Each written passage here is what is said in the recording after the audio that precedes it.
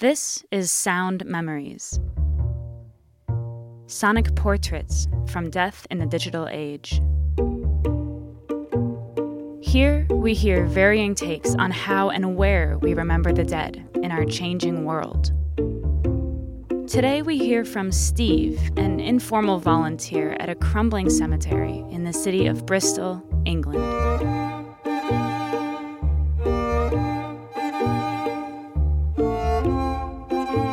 My name is Steve. I'm the only volunteer that works in St Mary Redcliffe Cemetery.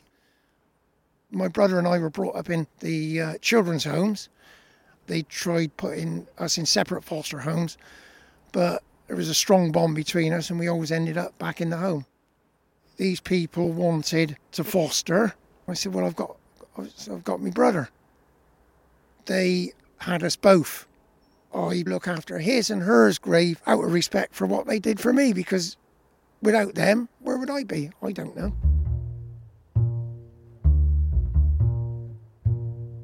I started restoring about 14 years ago.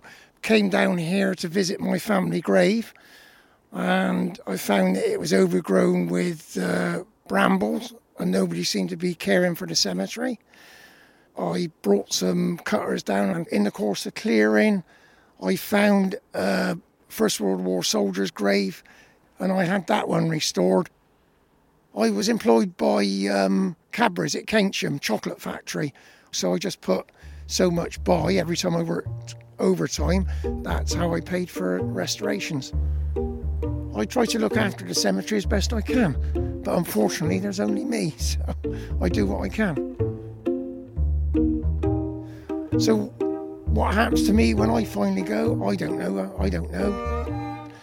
There's nobody in my family that will come and visit where I'm buried, so I'll probably be cremated and probably have my name in the book of remembrance, so at least it is somewhere.